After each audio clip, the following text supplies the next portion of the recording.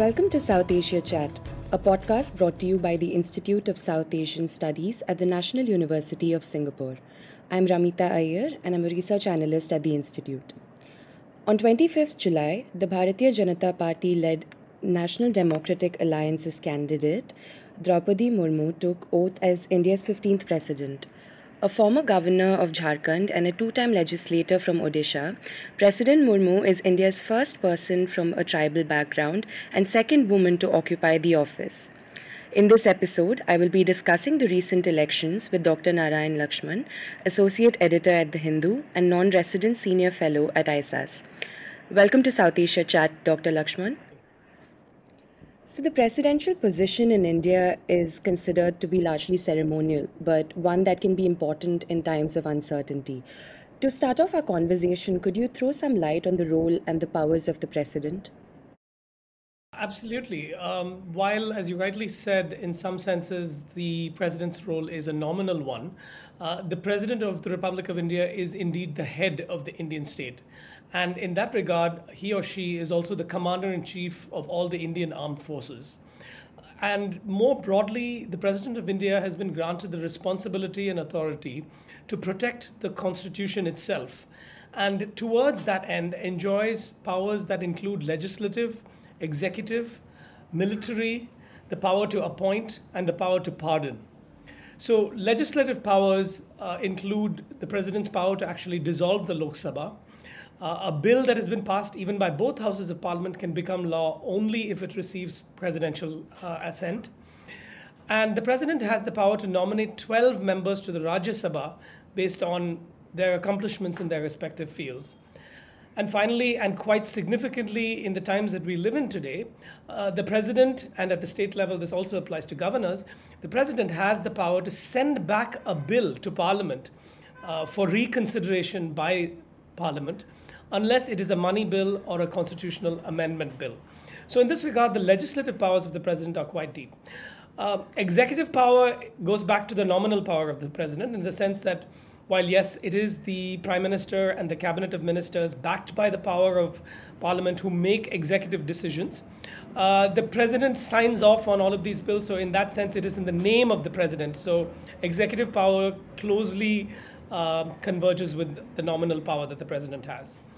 The president, however, again has significant real-world powers in that sense when it comes to appointing key officials within the Indian constitutional framework. So the president has the power and responsibility to appoint the Prime Minister of India.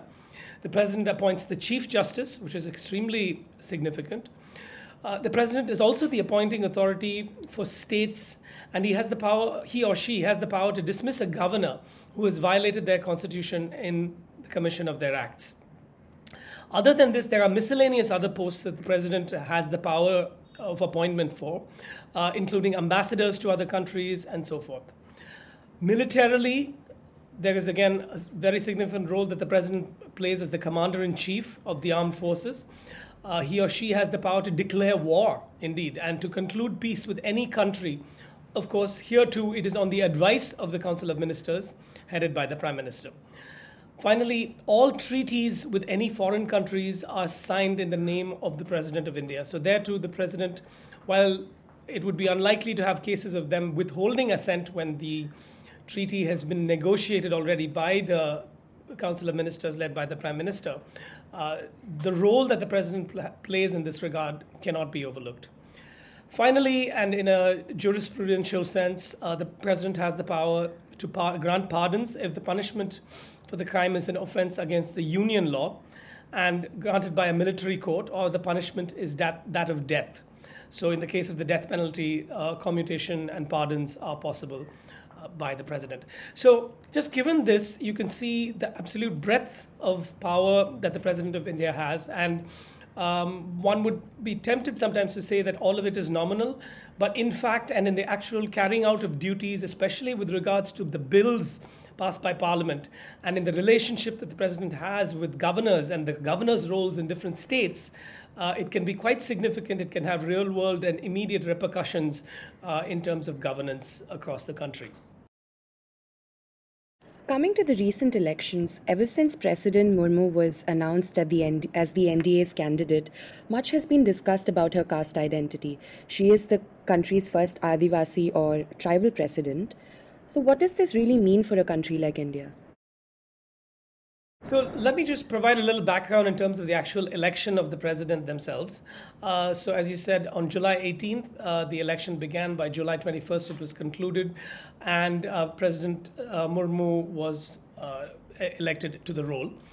She was elected under Article 62(1) of the Constitution, which says that an election to fill a vacancy caused by the expiration of the term of the office of president shall be completed before the expiration of the term. And that is President Ramnath Kovind, the former president. His tenure ended on July 25th.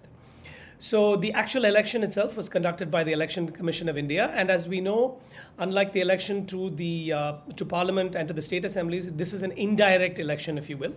The 5-year term that the president enjoys is based on election by the MPs, the members of Parliament of both houses, and MLAs, that is, members of legislative assemblies across states. And as per the 1971 census, the votes of all of these electors, if you will, it's in a sense similar to the electoral college that you see in the United States political system. But here, the weightage assigned to each elector, the value is determined by the population of each state, and that determines the voting power of each state in total. So this will also have ramifications when we later analyze which parties voted for and against this particular candidate. And to seal the election and to win the nomination of a candidate requires at least 50 electors as proposers and 50 electors as seconders. And they have to win 50% of the total vote plus one additional vote. So now coming to your question about caste identity, it is certainly significant that President Murmu is India's first Adivasi president.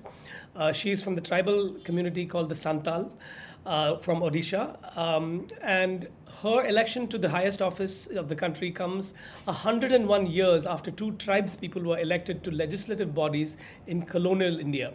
So in that sense, it marks a long arc in the very gradual rise of appointments and political power being granted or won indeed by tribal people across the country.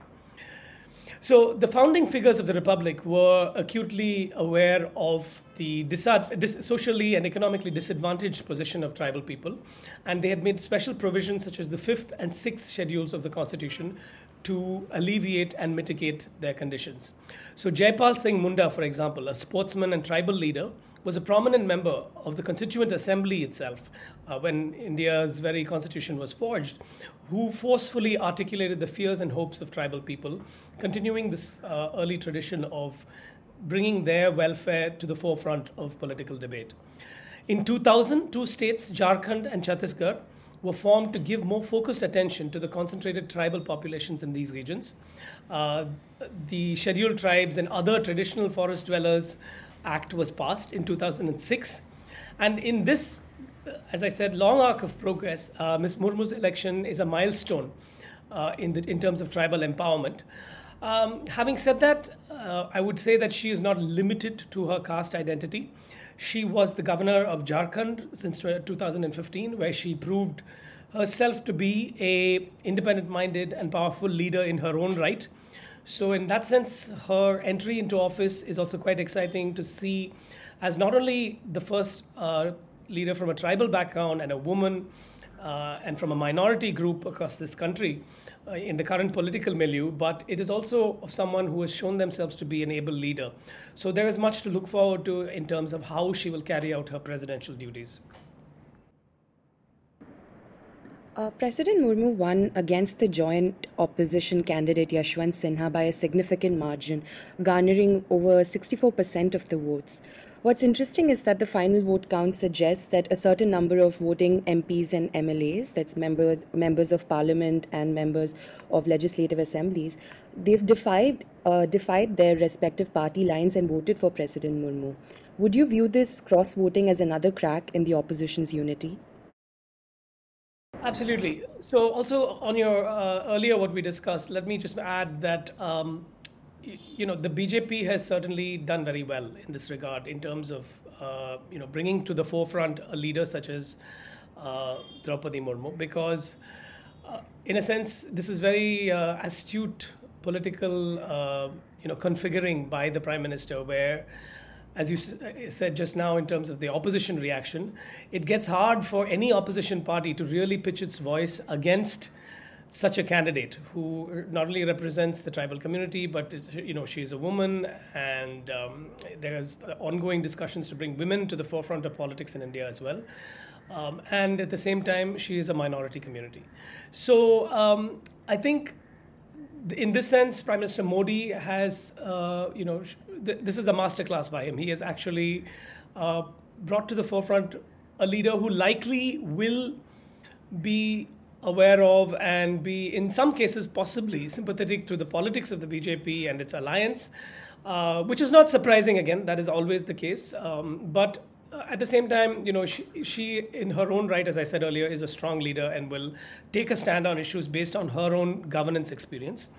And at the same time, this is going to, her elevation to the presidential role will galvanize tribal communities across the country.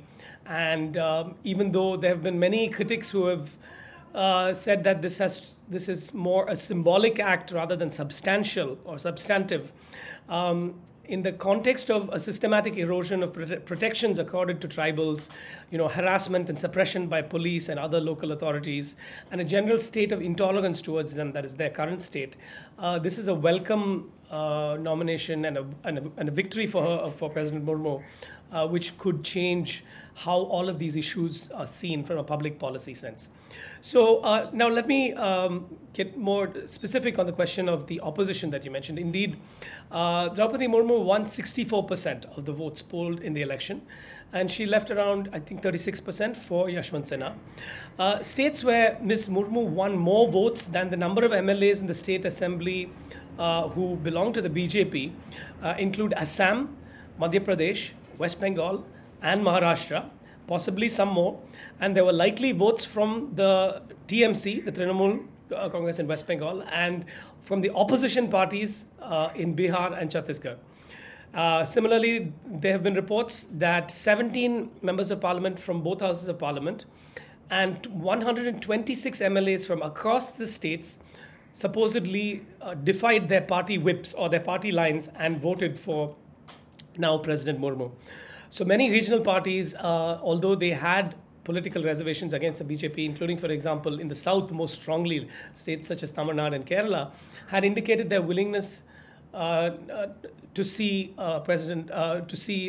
Murmu in Rashtrapati Bhavan. And quite to the surprise, and this is a point that the BJP made a very clear sort of victory statement over, is the fact that President Murmu won an unexpected vote from Kerala, where the BJP's NDA does not even have a single MLA in the 140-member assembly. And so this is seen as, extremely astute, as I said, political posturing by the government. And the bigger question to ask is, what does it mean for the opposition in the broader context? So in the broader picture, it is important to highlight issues such as the absolute political disarray that the Congress party finds itself in as one of the leading parties in the opposition.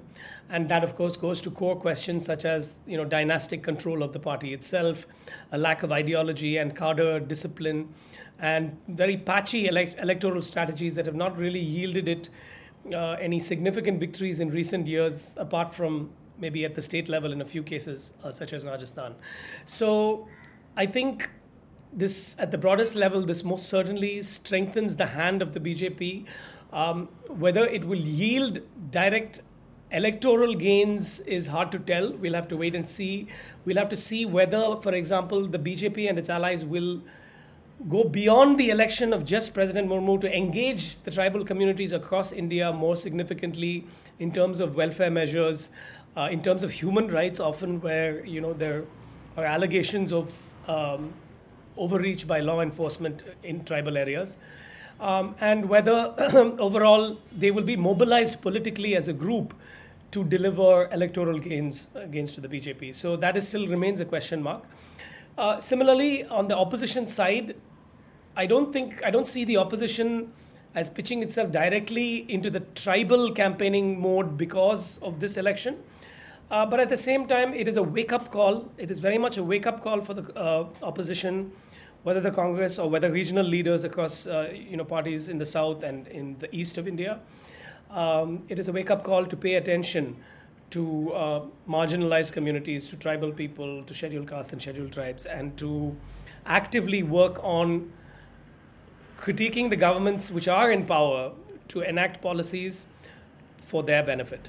So in that regard, the election of President Murmu goes beyond symbolism. It has very real-world echoes, and it is over time that we will see whether it impacts policy and election results in the way that people hope that it will. So one of the things you briefly touched upon was the role of the BJP. So the NDA's candidature of President Murmu was seen as a masterstroke move, as you mentioned, for choosing someone that most parties would find difficult to oppose in a way. So what are the potential political gains that you see for the BJP from this election? So I think the BJP will definitely see this as one additional arrow in its quiver of its campaign to broaden its social base. The BJP, let's just take Tamil Nadu as an example. Okay, the Tamil Nadu is a state where you've had the Dravidian movement. You've had lower castes mobilized for the best part of 50 years by the Dravidian parties, the DMK and the AIA-DMK. And they have built enormous electoral success on the back of such mobilization, to the point where national parties such as the BJP and the Congress, even the Congress, which has been a presence in the state for a number of decades, are reduced to a absolute minority party in the state assembly.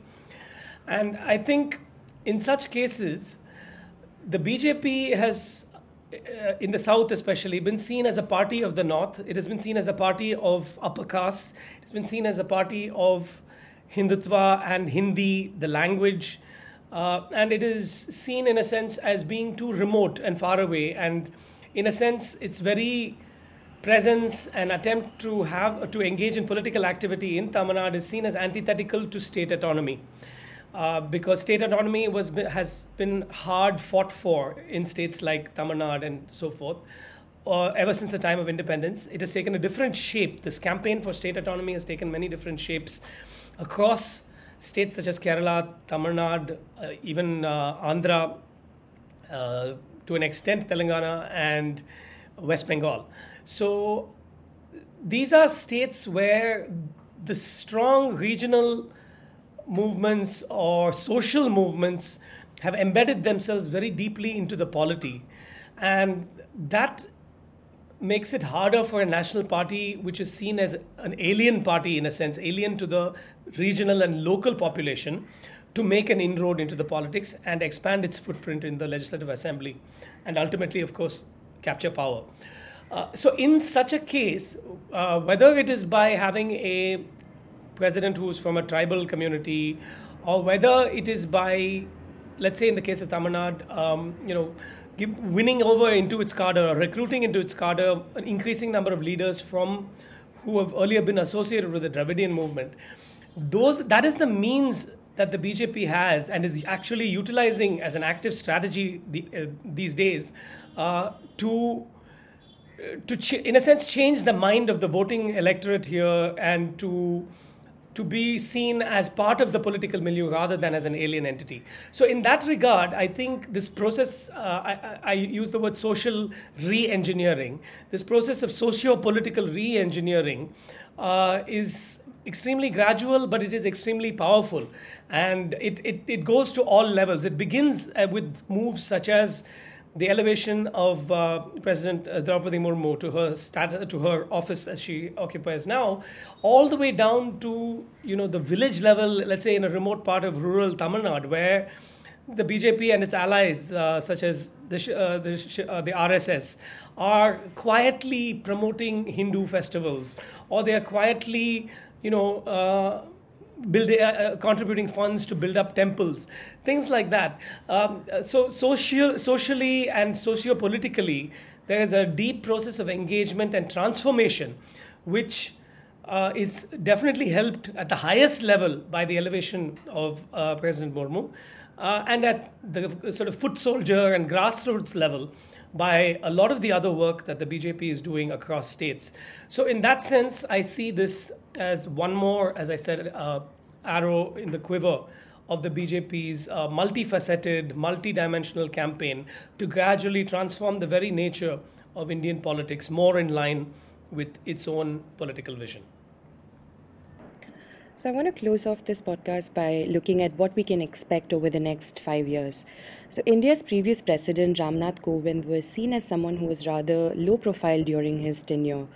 With respect to President Murmu, during our conversation today, you've used phrases like independent and powerful mind and strong leader. So do you see President Murmu taking a different path, perhaps charting a more proactive course during her tenure? Absolutely. I think that's quite a distinct possibility because let's take a step back and look at the broader context again. President Murmu comes to power, comes into office at a time when increasingly, especially in opposition-run states, governors are taking an extremely proactive role to the point where they are being questioned in some corners for political overreach. So let me give you examples. So again, coming back to my home state of Tamil Nadu, we have a governor who has inordinately delayed a bill that the state government has tried to pass for several months on NEET, which is the National Eligibility Cum Entrance Test, which is for medical school. It's like the entrance exam. And while there's a mandated common test across the country, the Tamil Nadu government has taken the view that such a test would benefit only the upper classes of the state, because in order to prepare for it and succeed, you need additional inputs, for example, private tuition lessons and so forth, which the poor, who are primarily in government schools across the country, often Tamil medium, are unable to master, to excel at, and therefore gain entry into medical school. And I think while that is, you can look at the pros and cons of it, because on the other side, of course, there is the advantage of standardization of a test across the whole country, which is an important trait of an advancing and emerging economy, where you have merit as the basis for professional careers and professional university education, such as the medical profession. And so, whatever that debate may be, the governor in this state had very inordinately delayed his approval for the bill, and had sent it back, and despite the Legislative Assembly again sending it back to him, had not passed it. So this is just one amongst several examples, to the point where the Chief Minister has taken it up at several other forums and escalated it. Similarly, in Kerala, there have been cases of, I'm not precisely sure which sectors, but there are multiple policy areas where the governor has been seen as overreaching the constitutionally mandated position. So again, this goes back to your first question, which was what are the powers enjoyed by the president, and the mirror reflection of that at the state level are the powers of the governor. While they are not entirely nominal, they very much fall within the bounds of acting within the aid and advice of the executive. So the executive being the Prime Minister and the cabinet of ministers at the union government level, and the Chief Minister and the state cabinet at the state level. Whenever a governor or a president steps beyond these boundaries, especially in the highly contested political configuration that you have in India today, that authority, although they are a constitutional authority, faces the risk of being dragged into pork barrel politics. So the pushes and pulls of party politics. And that whichever way you look at it, that is beneath constitutional office, that is extra constitutional, and that is not a desirable state or a quality of politics that should be that should prevail in any state across India. So, while one way of looking at President Murmu's future prognosis into her future, or looking at how she might act in office, one way is to say that, look, she has been an extremely independent-minded and powerful and thoughtful governor since 2015 in Jharkhand, and hailing all her experience coming up as a grassroots leader.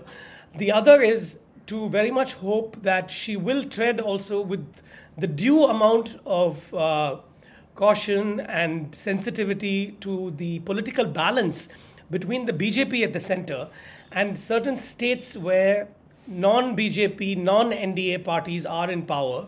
And that includes specifically awareness of the sort of seesaw, the push and pull of what is happening between each of these state governments and the governor as the constitutional authority in each of those states.